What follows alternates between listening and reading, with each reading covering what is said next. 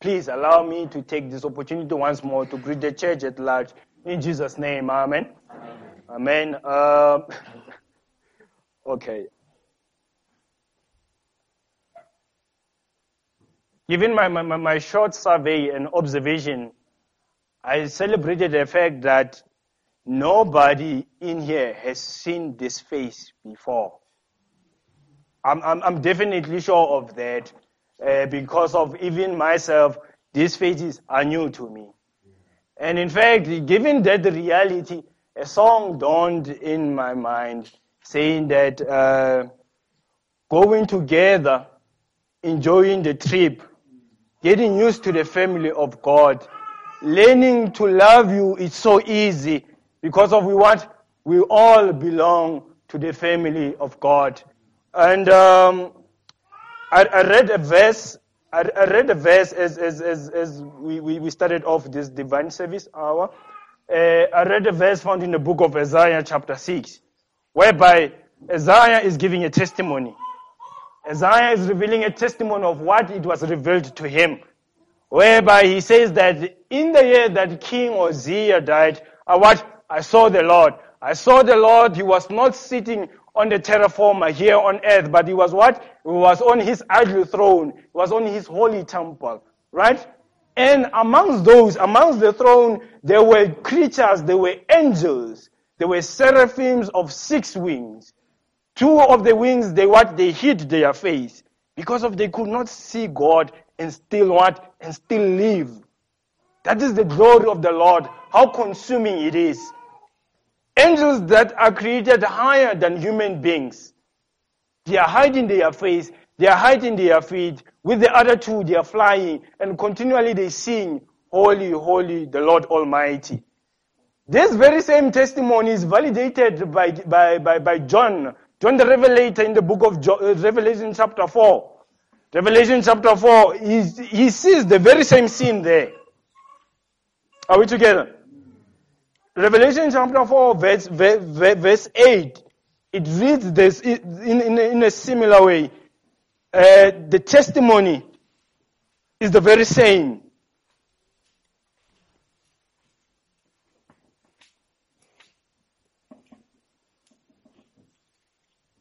Each of these living beings had 6 wings, and with wings they covered all their eyes inside and out.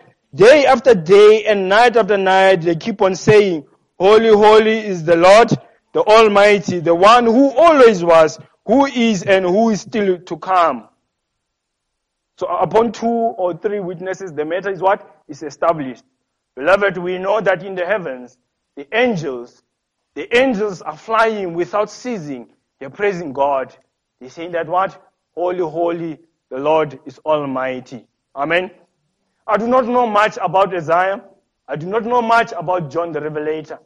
But as I was given the task to come and speak to God's people, I attempted a very risky assignment. I attempted to do something whereby amidst strangers, amidst people I'm seeing for the first time, I want to bear a testimony.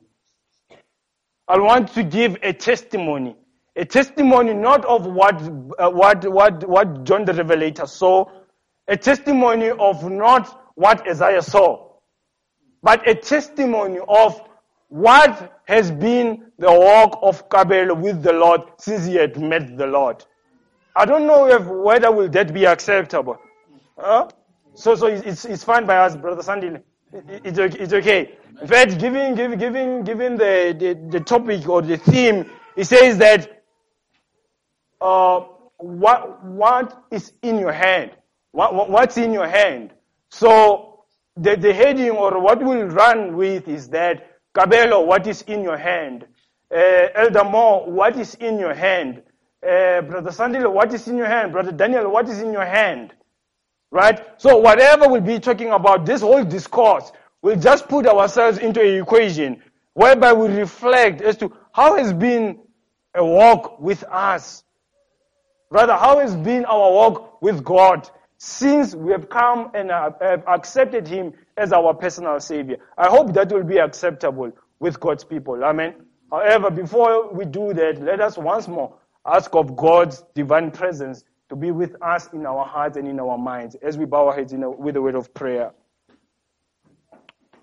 Our Father in heaven, dear Lord, once more I come to your presence, boldly so in the name of our Lord Jesus Christ. Now in a time of need whereby I need you more than before, dear Lord. Because of you know of my shortcomings, dear Lord, you know of my inefficiencies. Dear Lord, you know of my weaknesses. However, I believe that like Paul when he said that I'd rather than boast in my infirmities so that the glory of the Lord may be manifested. Dear Lord, the hour is now at hand that I ask of the Lord Jesus Christ that whatever I'm to say, it will be acceptable to the hearts that are open, and it will be only to your glory. For only to you, dear Lord, your glory is worthy. You are worthy of being glorified. You are worthy of being worshipped. You are worthy of being revered and acknowledged as our personal Savior, as our Creator and Redeemer. Dear Lord, not only to us, but also to those that are gripping out there in darkness. I pray that you grant us the Spirit this day, that with the little that we have in our hands, we make use of it, we multiply it, so that when you come again, dear Lord, you will say that, well done, you good and faithful servant. You've been faithful with little things. Now come and enter into my joy. Dear Lord, understanding that the greatest wealth of knowledge or of information ever entrusted to mortals is entrusted in this church. Lord, it is always a big challenge, or rather a huge responsibility, as to how are we to faithfully carry out this commission. How are we to faithfully apply ourselves as we are your servants to let everybody know that Jesus saves. This is my prayer, dear Lord, that you be with the faculties of my mind, you be with my mouth, whatever that I'll be talking about, it will make sense, but above all, it will magnify you, our Father in heaven. This is my prayer in Jesus' name. Amen.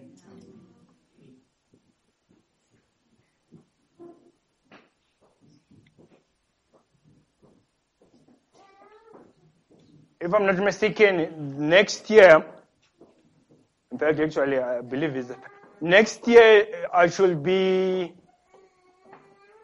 celebrating about 10 years in this family of faith.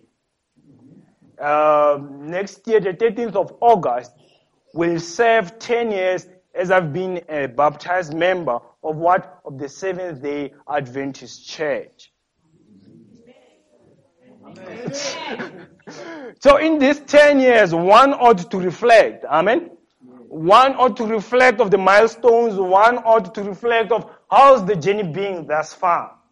I want to believe that as we walk with the Lord, from time to time, we ought to say that thus far has the Lord what? Led us. Each and every time we ought to count our blessings to see how blessed we are. It is only reasonable, it is only responsible to see that how has been my walk with God. You reflect time and again, you say that God, as my presence, is my worship still acceptable in your eyes? Lest we find ourselves in a predicament, lest we find ourselves in an unfortunate condition of the Laodicean church, whereby we say that no, ever since I met the Lord, I am rich, I'm what? I can see, I do not lack anything. Whereas you find that over time, some things change, that they are no longer pleasant in God's eyes. So the year was 2011 to be precise. The year was 2011 when I got to be introduced to this family of God, whereby I took Jesus Christ as a personal Savior. But however, I would like to take a step back and realize what were the conditions prior meeting what? The Lord Jesus Christ. I think it's only fair I do that. So 2011 suggests that, or obviously is given, that a year prior that was 2012. 2012, whereby this country was was anticipating.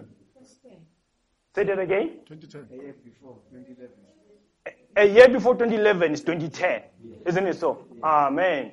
Did I say something different? I said 2012. Pardon me, a year before that is 2010. Right? So 2010, we as a country, as South Africa, we had this exhilarating energy, this excitement because something big was happening. We said that feel it is here. You remember that? It was in fact around this month, this winter month. Feel it is here, Sakumzi, and we're singing Waka Waka Ye. All of those. It was nice. As a country, we were anticipating this global platform whereby all countries of the earth were coming to assemble here, and we blow them with those mapatata and all of vuvuzelas and stuff. However, to me personally, it was a very rough year for me. It was very tough. Like the men, when they were enjoying and all of that, it was very difficult. Why was it difficult? I had just failed a module from school. Then I had to forcefully take a gap year. It wouldn't make sense that I'll be at school just for a single module. So basically, I was studying from home. I'm studying from home from a family of three. I've got two little brothers. Both of my parents are working. My brothers are waking up in the morning. They're going to school. Imagine that scene with me. My parents are waking up. They're going to work. My little brothers are waking up. They're preparing themselves. They're going to what? To school. What about me? There am I. I'm so depressed. I'm like, what's going on? I'm trying to look maybe for an employment just to keep myself occupied. But nothing comes by in my favor. I'm depressed, then I make a resolution and say that, you know what? I just have to make sure that next year I'm going back to school to finish off what I've started off. Amen? Because of, like Solomon says that, what matters is how you finish, not how you start, isn't it so? So I've got to appreciate that object lesson that, you know what, if you do not start what you have finished, Lobomi, life will deal with you and will deal with you unfavorably. So I find myself in such a depressive state whereby I do not understand where is my life going. It's just out of spiral. Then it happens that fast forward to 2011, I applied for postgraduate program, a BTech in Business Administration. And there seems to be some technicalities. There seems to be something wrong with what? With my application to be admitted. Remember, I made a resolution to say that, look, the most important thing in my life now is education. I need to be empowered as a young person. I need to be empowered with education so that in the process of time, I'll be well positioned to supply my labor for what? For a living. I can be able to be employed and earn a salary so that I can have a decent living. So that's the plan. I have to go back to school. I have to empower myself with education. But lo and behold, year 2010, as I'm ought to be what? Admitted because of I applied. There seems to be wrong. There seems to be something wrong with my what? With my application. No, this can't be. This is unacceptable. Dear Lord, please help me. Mind you, I did not have a relationship with God. I did not have a meaningful relationship with God then. I said, God, I feel like this is important. I need education so that I can be a better person. So that I can be a meaningful, productive person in the society. But I'm faced with this challenge. Now time is running out. The registration date is fast approaching. The closing date is fast approaching. Yet again, I'm desperate. I finished my diploma. I want to advance with my BTech degree. But this seems to be impossible because of my application seems to be in a limbo. Nobody knows what is happening about it. Then all of a sudden, this stranger comes to me. My brother, you seem to be troubled. What seems to be a problem? I tell this brother, hey, here's the situation here. I applied this since last year, well in time for admission of this program. I meet all the requirements, but for some reason they cannot locate my admission, my application form. I don't know what's the problem with that. Says that, okay, where's your faculty? I tell him, well, this is my faculty, this is my head of department. He takes me by a hand. A stranger, somebody I do not know. Somebody in a secular institution of higher learning, whereby everybody minds his own business. Like this society we're living in right now, that it's only what's sufficient for me and my family. As for the rest, they'll take care of themselves. So this stranger comes to me and says, brother, I see that you are troubled. What seems to be a problem? Here's the problem. I praise God that this man, he takes me by the hand. He does not send me somewhere, but he leads me somewhere. He's there with me. He takes all of his time, whatever his position that he was occupying at the time, of which it was influential at the time. He takes me by the hand. He goes me from the office of the dean, from the office of the head of department. There he is. He's interceding the case on my behalf. Huh? There he is. But look here, this fellow here applied since this date. To date, he hasn't found a response. And now the closing of the registration, the closing date for registration is about to close. What are we to do with this situation? It is unacceptable that this man can go away and not access education. That was his basic argument. I praise God that eventually I got accepted. I got accepted. The very thing that I longed for, it was fulfilled. Not of my strength, not of my wisdom, but somebody else that I do not know at the time came to my rescue, so to speak. But I want to submit that that was God's orchestrations, workings in my life. Later on, I got to realize that, okay, so after this whole episode, after this whole discourse, I'm like, geez, dude, I don't know, but thank you very much.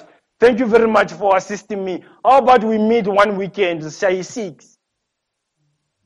Huh? Shai 6, man, just to give you a thanks, a thanks offering. Say, my brother, you really helped me. Huh? I feel indebted. I need to reciprocate of your time, of your energy, of whatever that you did. Because if I do not know you, I feel obliged that, I don't like that. I'm this person. I don't like to owe people. So in my language, as a tertiary student, I say, Masha is 6, pa. Huh? Say that, no, here's my counter offer. My brother, I'll appreciate if you could give me an hour and I have a Bible study with you.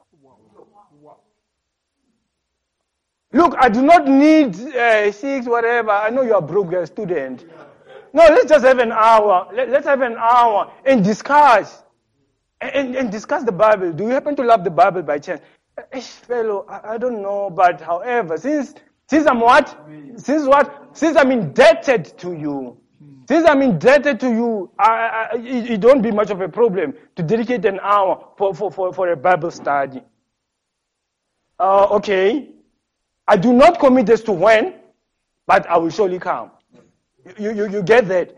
I do not commit this to when, but at some point I will come. Knowing in my heart that, sugar. If Bible says, so I had this tradition of running with my friends. The school will in the afternoon after classes, we'll run as a group and so forth. So some other evening, in the afternoon rather, Friday evening, I passed by his door there. I passed by his house and he just waves at me and said, you know what, let me just pass by this man.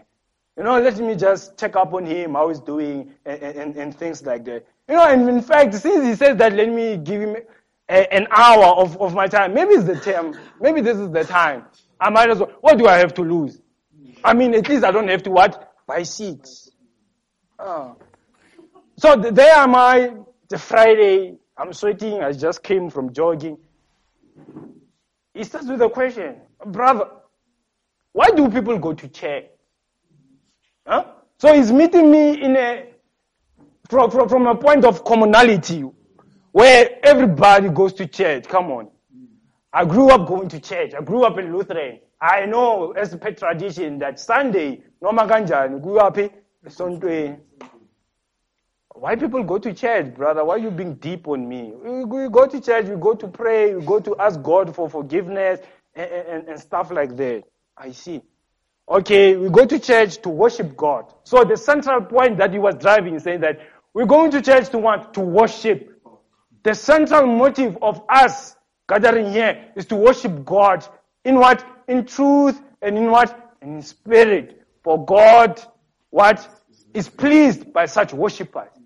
So he tells me, he raises an argument, says that, look, we go to church and we go to worship God. But are we doing that in truth and in spirit? What are you talking about now?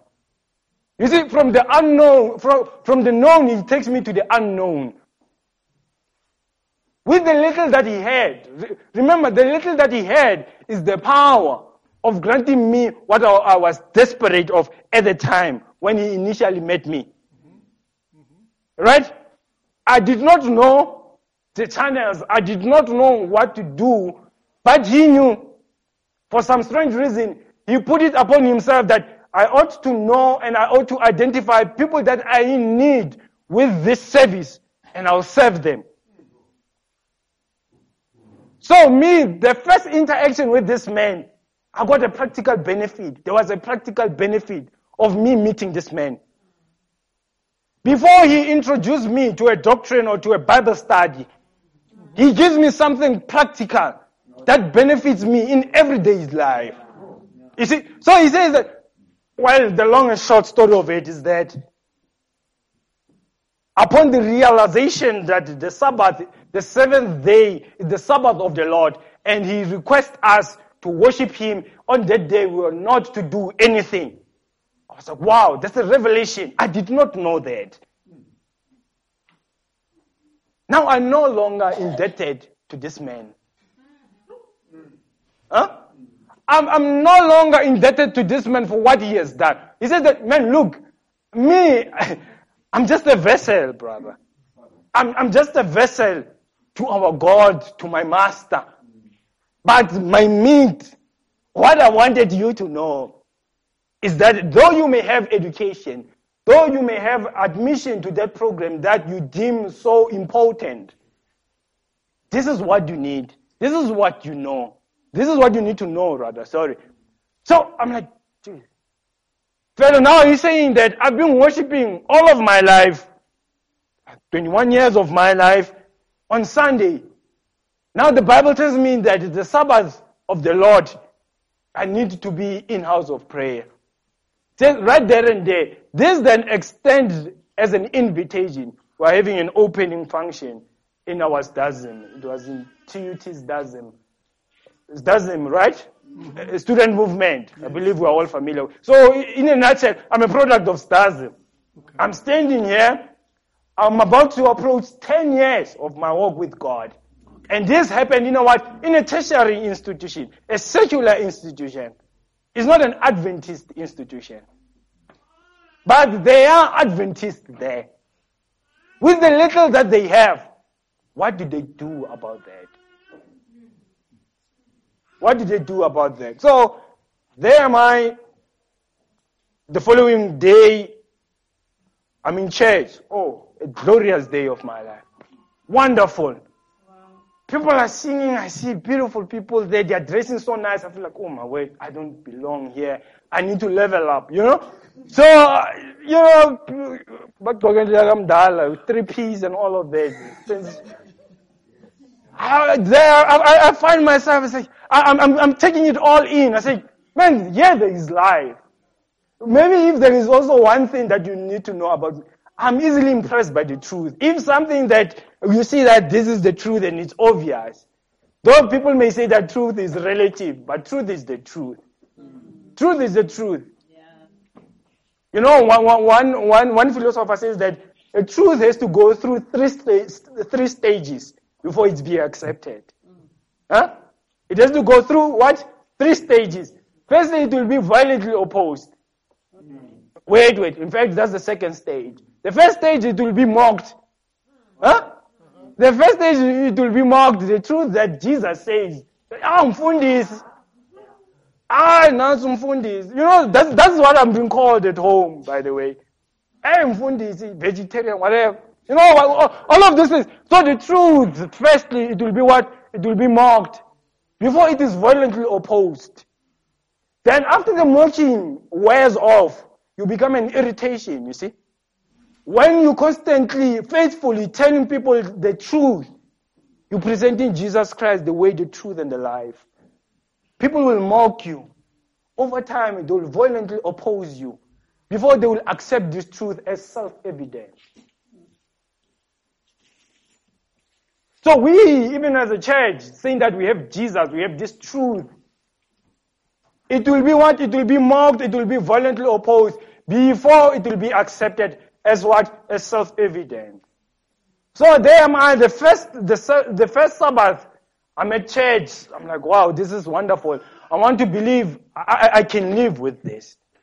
I mean, I've seen prior in my tertiary life how I lived, how reckless I was, that over time I had to squander my parents' money, and even technically I was sort of disowned, that depression, you know, at home and all of that. And here I come back, this man comes to my rescue and introduces me a desire of ages.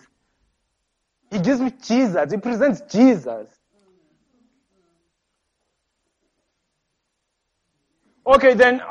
Now to fast forward, I finished my BTech degree, praise God, amen. I finished my studies, then I have to go back home, seeking employment, of course. I'm seeking employment, I'm a job seeker now. But now, as I'm home, I'm changed, I'm no longer that Kabelo they used to know, you know. And now I'm having this understanding. Remember, this is now my new love. I have found this new love. I can't contain Jesus Christ. You know, like Jeremiah, he says that there's fire shut up in my bones. Though I try to shut up, though I try to keep quiet, I can't help it but to declare. Amen. And by the way, I'm a firstborn. You know, a firstborn is a high priest of the family. You know, I need to be faithful. I need to share this Christ with my family. Like I'm telling you, truth has to pass what? Those 3 stages. Your mocked, man, relax. You know? You are mocked, and there are some things that they do not understand. I got calls for an interview for jobs. They request me to work on the Sabbath. I say, I can't work on the Sabbath. This son, do you understand how much we have invested in you?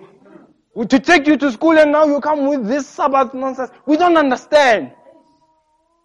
No, mother, father, you need to understand. The 7th day is the Sabbath of the Lord. In it thou shalt not work, thou shalt not do this and this. You must grow up and he will find out for himself. You know, so those are the sentiments that I get from them. But then I realized, what I'm doing it wrong. Huh? If I'm to go and testify and witness of this Christ, this is not how I received Christ. Remember how I received Christ? How did I receive Christ? Somebody gave me something that I needed, that I thought I need. He granted that to me before introducing me to the spiritual, eternal desire of ages. You know, the preface of Desire of Ages, the book Desire of Ages, I mean, you guys are acquainted with it. You know it. It's opening with this powerful statement. It says that each and every man of whatever station is having this expressible longing. There's this void in them.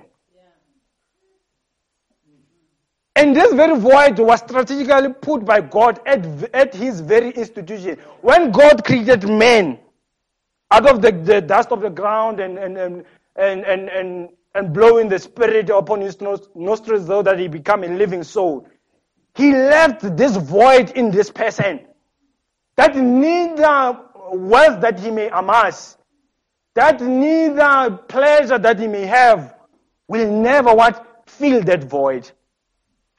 That void is only for Jesus Christ, the Son of the living God. Amen. Let me try this again. When God created man, as he assembled him there and blew the spirit upon his nostrils to become a living soul, he left this void in him. He left this space hollow in him. And that space was specifically that only Jesus Christ, the Son of the living God, will occupy that space. Can I get an amen for that? So there I am saying that these people need to know what I've been exposed to, that what I've experienced. They need to taste that the Lord is good. But then, like me, before I was introduced to God, I was seeking things that will not satisfy my soul. You see, no matter what kind of wisdom one can possess, is it not Solomon, the wisest man after Jesus Christ, who says that all of these things are vanities and like chasing of wind? Life without God, it's nothing. And that's my challenge. That's the challenge I'm having. I'm trying to show them. I'm trying to teach them. Say, guys, this is God. This is God.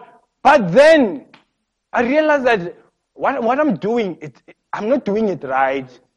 Because even the way Jesus Christ was introduced to me was after something was fulfilled that I thought is important at the time. Then after, I was very much receptive. You know, I was receptive from what this man is telling me. But now I'm having a challenge. My parents are working you know where I'm coming from, in the northwest. They call it a platinum belt, in the mines. They're working in the mines there. So the normal operating days or hours, it's Monday to Saturday. Right? So they're working on a Sabbath. Basically, that's what I'm trying to say. So now you'll imagine their response as I'm trying to tell them that the Sabbath is the seventh day of this boy, he does not know what he's talking about. You understand? He does not know. In fact, it is God who gave me this job. They want to believe that. They're holding it dearly to their life. It's what defines them. So as this idea dawns on me, I said, like, I came to a sad reality to say that I have no business of preaching to my parents about the Sabbath, whereas I cannot give them a job that will afford them to keep the Sabbath. I don't know if that's a reasonable argument. Huh? So basically, I'm even extending it to everybody. I said, look, as Kravelo, as I know the Lord that will want all of his people to worship him in what? In truth and in spirit, including keeping the Sabbath. Moreover, I've given them my Sabbath to serve as a sign that they may know that I'm the Lord who sanctifies them. They need to understand the significance of the Sabbath. These people, they do not know. Though they may know. But then, what is it that will benefit them in that knowledge? Practically speaking. So I'm left with the challenge now. There's nothing I can do about that. Only those that I can manage to convince or rather influence is those who also have what? Who also have influence and can change things. Now, who are those people? Who are those people? Me as an individual, me as a young person. It's just that I praise God that even my workplace or where I'm working, my profession, affords me to what? To keep the Sabbath. But what about fellow brethren who cannot do that? I cannot be selfish about that. You see, I cannot say that, as for me, at least the Lord has favored me. But my brother cannot keep the Sabbath and worship God in truth and in spirit. What about him? So that's the challenge that I'm having as a young person. That's the challenge to say that with the little that I have, with convictions that I have, what am I doing about it? It may seem little. It may seem insignificant. But if only we place or we are in the Lord's side, we can do the unimaginable. Is there such a word? Yes. Things that you cannot even imagine. Amen. Amen. So here's the thing. So I happened to study a national diploma in entrepreneurship, right? So basically, or by principle, if one studies medicine, this one is a what? Is a doctor. So I studied entrepreneurship. What does that make me? Unfortunately, that's not the case, or rather, I'm working towards that. but given the times in which we are living in, given the oracles of God, the knowledge of God that we possess as a movement, as a family of God, given what is expected of us, to a certain extent, I feel like, you know what, I cannot be content with just working as long as I get to keep the Sabbath. Because of you can do that, but then what if you are supposed to be a brother's keeper? What if the brother who's still in injury, who's still under Pharaoh's yoke, what if he can't be released then? What about him? So when they say Kabelo, what is in your hand? I'm carrying this burden. I'm carrying this burden. I'm saying that, you know what? Small is not going to serve the world. Playing small, playing content with the little that I'm having. What is that? Philippians 4:12. I've learned to be content in whatever state to be, so that I can do all things through Christ. What are these things? What are these things? What do you have that you can change the world? You know, there's this brother of mine. This is a testimony. This is the stuff that continually confronts me and challenges my conscience. This brother says that, you know, we guys saying we are claimer. It means that you're taking chances, right? You say you are not real. You are claimer. You claim to be the salt of the world. You claim to be the light of the world. But this is confined within the very same people that you hold similar views with. How are you the salt of the world? How are you the light of the world? Whereas you are always among people who similarly think the very same way. Why are you shining this light? Why are you flavoring with your saltiness? Why are you bringing flavor? Because of it, remember this brother. This brother was a salt in my life. After that year of depression, he comes and he's a solution. He gives a solution to a problem. I praise God because of that. In our respective communities, in our respective professions, how are we the salt of the world? In a practical sense. In a practical sense, how did Christ live? Look at Jesus Christ. The book of, is it Matthew chapter 2, if I'm not mistaken. He comes, actually I think it's Luke chapter 4, my word, but we know the story nonetheless. He comes to the fishermen. They've been fishing all night long. That is their profession, that is their way of making a living. But they are not succeeding. All night long we have toiled and we have caught nothing. But upon your instruction. So Jesus Christ, he gets there, he finds that there is a problem. Right? He finds that there is a problem at hand here. Then he comes with a solution. He says that launch your nest to the deeper end. Right there and there, they catch fishes that they've never imagined in their life. Professional fishermen as they were. But God, Jesus Christ, whose silver and gold is his, he gives this man. Then after that, they come to realize that, you know what?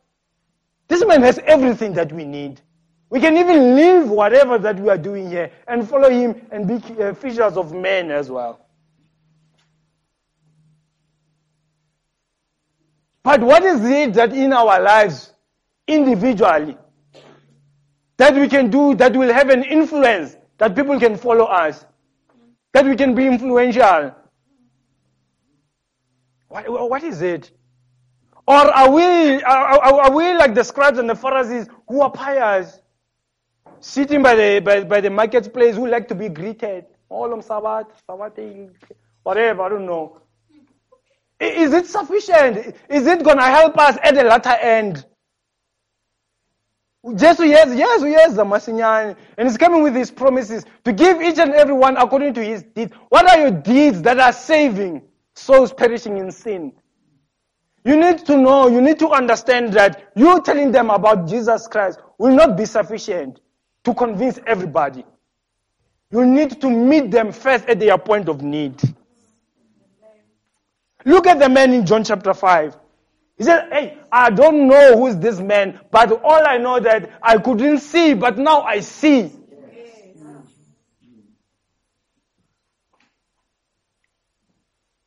They followed him because of he had bread. What do you have? What do I have, Kabelo? What I have currently is that I'm a constant annoyance to people. Fear God, for the hour of his judgment is at hand. Worship him who have created the heavens and the earth. But we see that, but how do you come? What do you come with to meet me where I am? How am I benefiting from what you're telling me? You cannot preach to me on an empty stomach, like, seriously. Is it the gospel of the stomach according to John chapter 6? God forbid. But God, Jesus Christ, our Savior, acquainted himself, him who knew no sin. But as he was tempted at all points, he was what? He overcame. What are we doing as a church? I wanted to share some statistics with you here, which was released, I think it was on the 10th of June. The Department of Statistics SA released a report on gross domestic production of the country. I don't know, do we happen to have an economist in our midst by chance? But in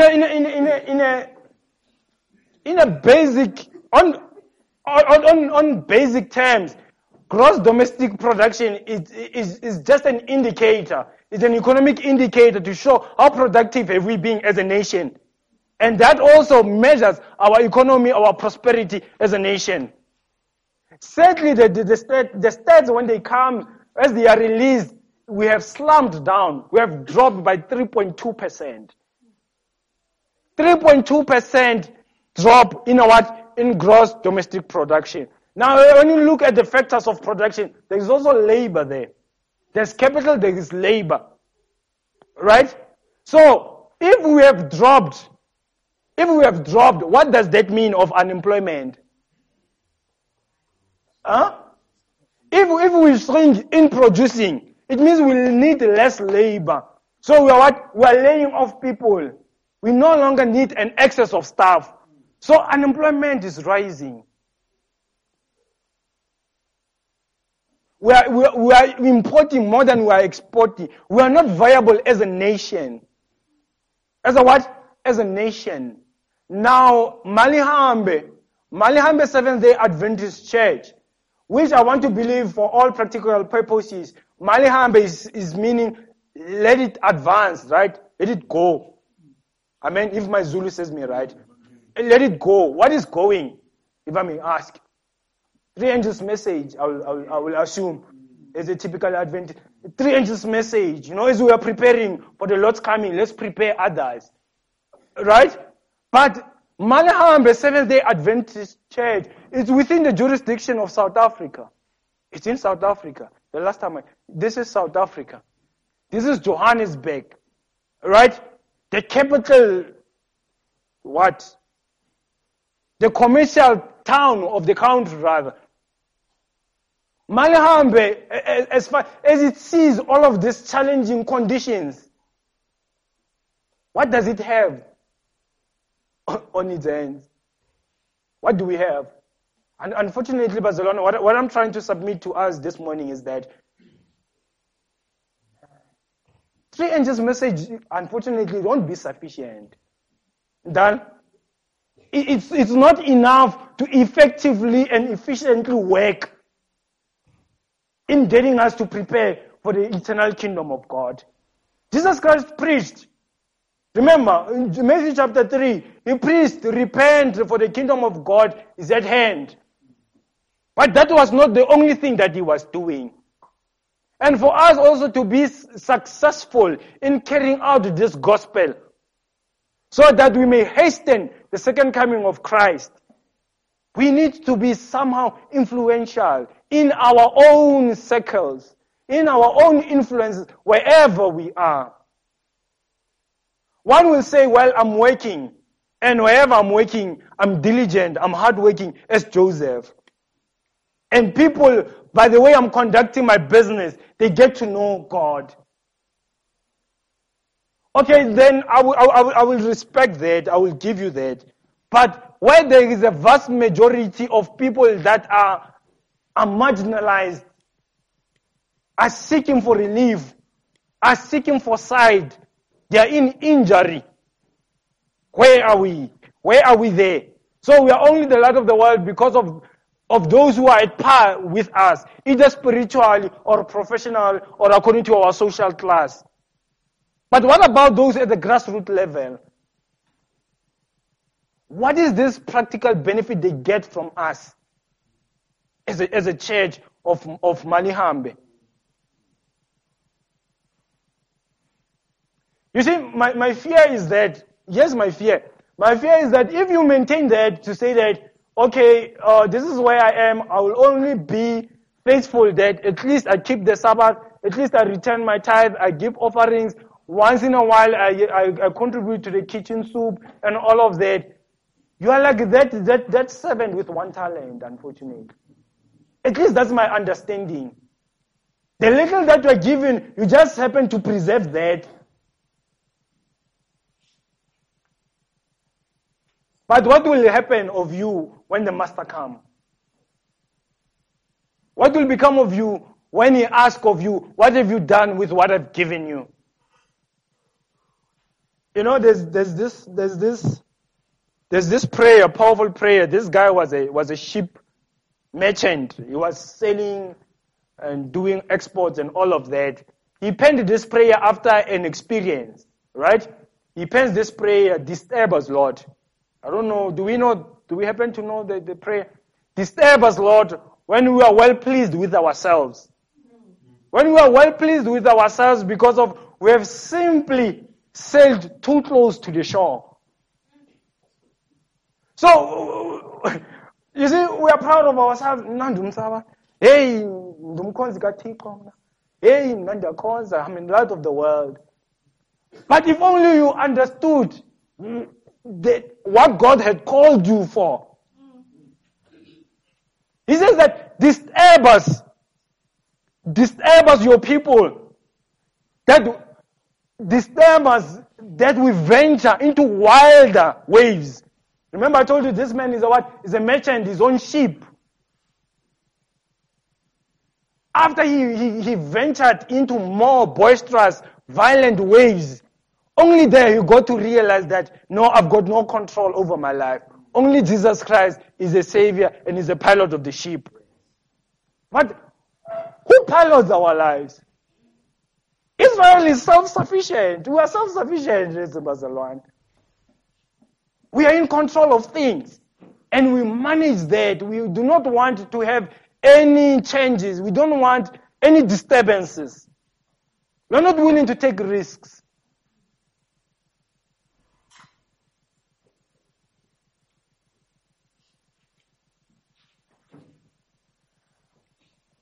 The author of the book of Hebrews, when he speaks about Moses, he speaks of Moses in Hebrews 11, verse 24 or 26, if I'm not mistaken. He says that Moses, when he was of age, he refused to be called the son of Pharaoh. When he was of age, he got to understand who he is. And after understanding who he is, he understood his mission. And then he applied himself accordingly. He denied all the royalties and the pleasures of the kingdom of this earthly world, or of this world, and chose to suffer yet a little while with the children of God.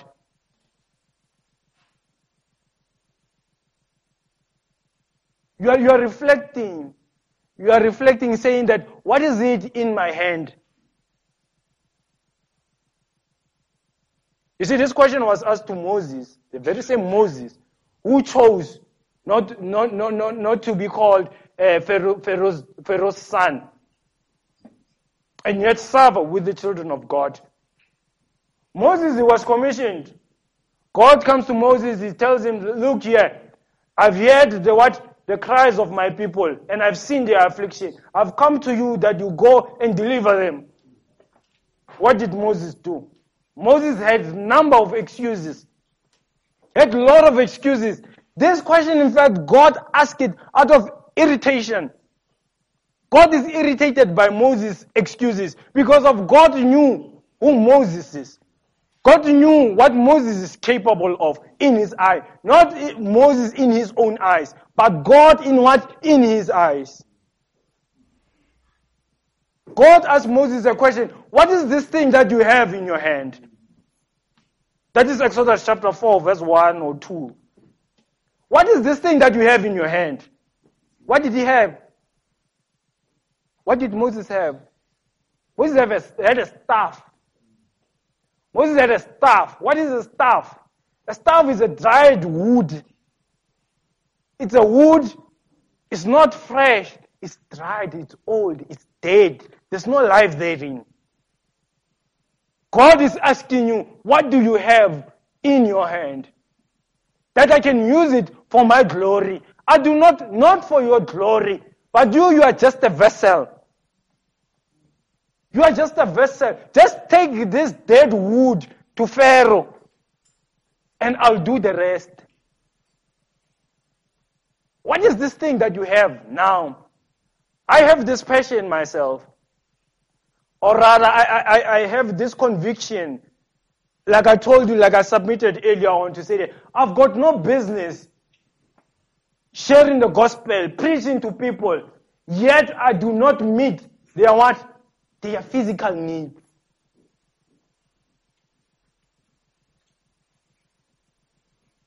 People out there need the Lord. People out there need God. That is a fact. They need God. How do we go about there and share this light? This light that has shined upon us. We always say that we've been called out of darkness into this marvelous light. What do you do about that? Do you share this light yourself? In that darkness, to dispel darkness. Fear God and give glory to Him, for the hour of His judgment is at hand. Are we giving glory to God in whatever sphere that we are occupying, in whatever that we do? Whatever you do it all to the glory of God. Do we do that? Now, it's my feeling. I don't know, but it is my view. I understand that we should be at the forefront. Not to be following political agendas, economical agendas. When politicians say that we want the land back, not there we are. No, we also want the land. What will the land help you as far as the kingdom of heaven is concerned? Yes, we do need it, but what we need more is that we need Christ.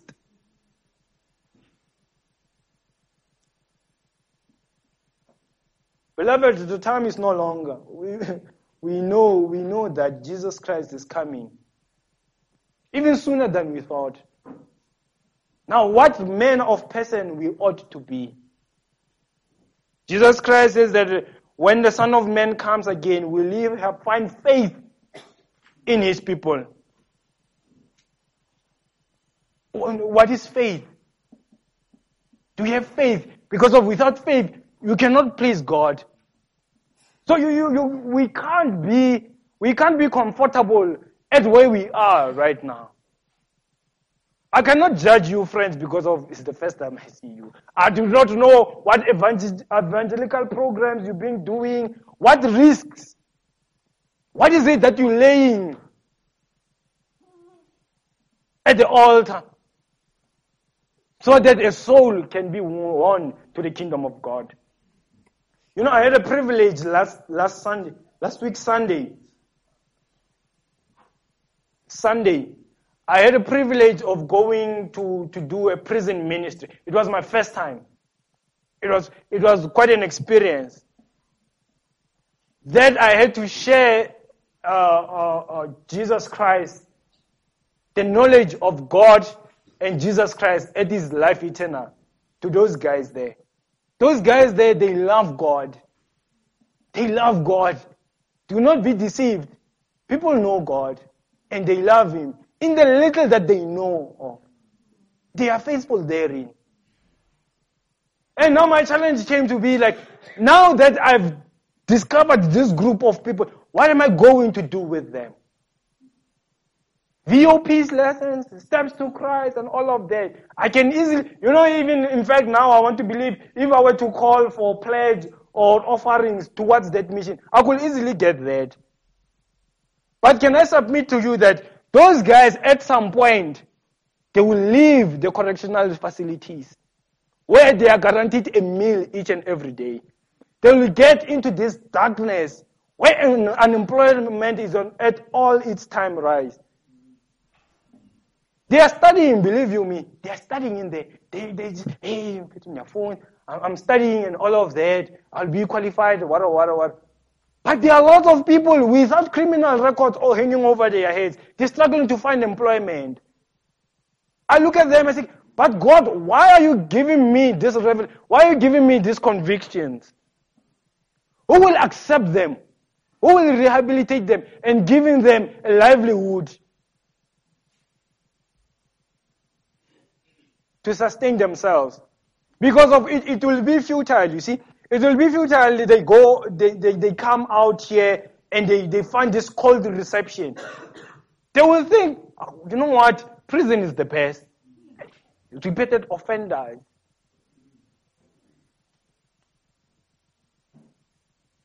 Yet there are these people who are so heavenly minded that they are of earthly irrelevance. Are we relevant to the issues that confront us as a nation? My prayer this morning is that, oh God, please disturb us. That with the abundance of the things that we possess, we let the vision of eternity to grow dim. You see, we are comfortable. We do not even appreciate the soon coming of Jesus Christ. We are not even accelerating it. Beloved, He who has promised is faithful. He may seem to delay, but He's coming. He's coming.